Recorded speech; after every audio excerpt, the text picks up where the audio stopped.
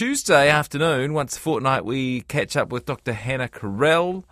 She's the author of the book How to Break Up with Friends. She's a neuropsychologist, and it sounds like she's been watching the football. Go the Matildas! Yes, they're doing so well. So exciting in the quarterfinals. Yeah, what's happening, Jesse? beat Denmark last night 2-0, and it's got you thinking. It's got you thinking about women's sport, and this is a kind of a brain-related topic. Indeed. So I was chatting with your editors and stuff this morning. We were talking about what are we going to talk about today, and I thought, hey, why don't we talk about women in sport and the fact that it has been a different representation for females in sport, and we're seeing this amazing rise of female sports and newfound interest and momentum in representing women in sport in the media, which has been really fueled by Australia hosting the World Cup, and we know that co-hosting the World Cup. Sorry, pardon me.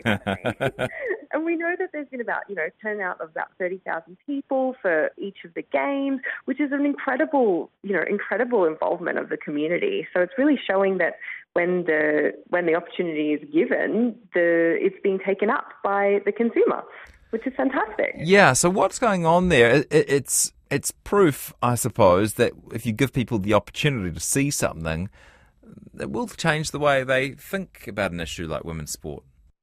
100%. And I think, a sentence that I really, really like is, you can't be what you can't see.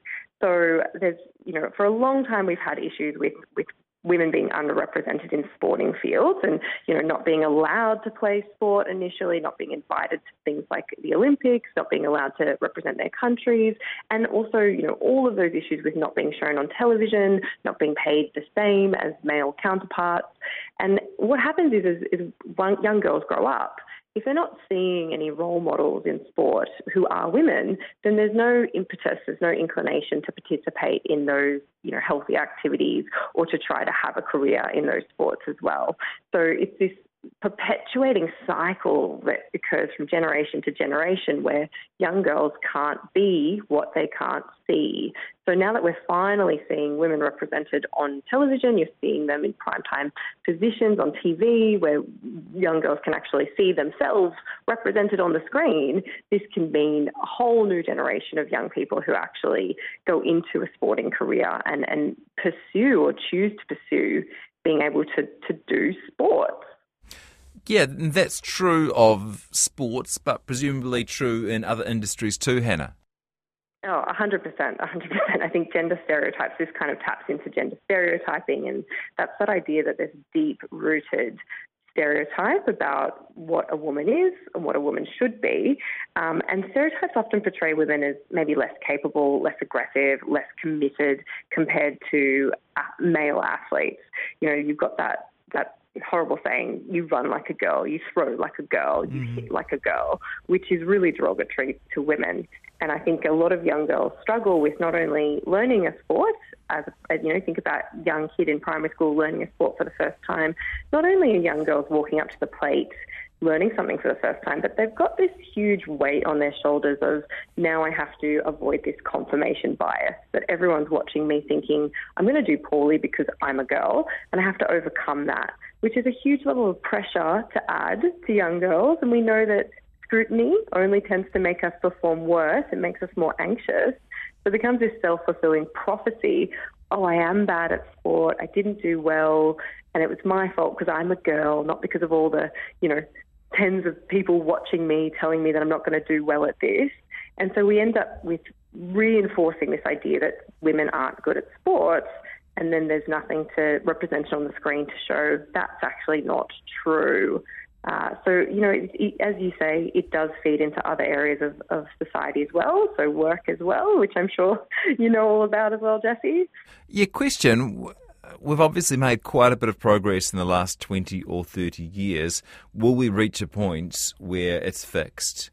Or is there something about the way we're wired where this will always be a struggle for women? Look, I think there's definitely that fear of change in a male-dominated industry. There may be a resistance to change, and a fear of losing that power or control or that domination of the resource. You know, there's money involved here, and it's a resource, and it's economics. There's that fear as well.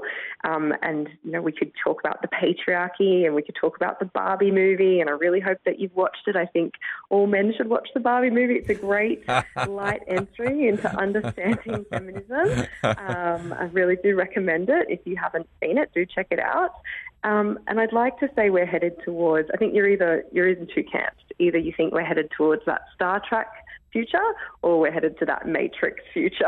So I'd like to think we're heading towards, you know, a utopian society where one day we will have equality. But of course, this comes with generations and change, so that young people, Gen Zs and the generation after them, grow up knowing this is normal. It is normal to see women doing well in sport. It is normal to see women CEOs. It is normal for women to be at work. It is normal for dad to be the person taking care of me at home. And as they learn that is the new norm, they raise children who also feel that that is normal. And slowly but surely we change these gender stereotypes over time. But I do think it's going to take generations Thank you, Hannah. to really fully change. Thanks, Jesse. Great to chat to you, Dr. Hannah Korrel.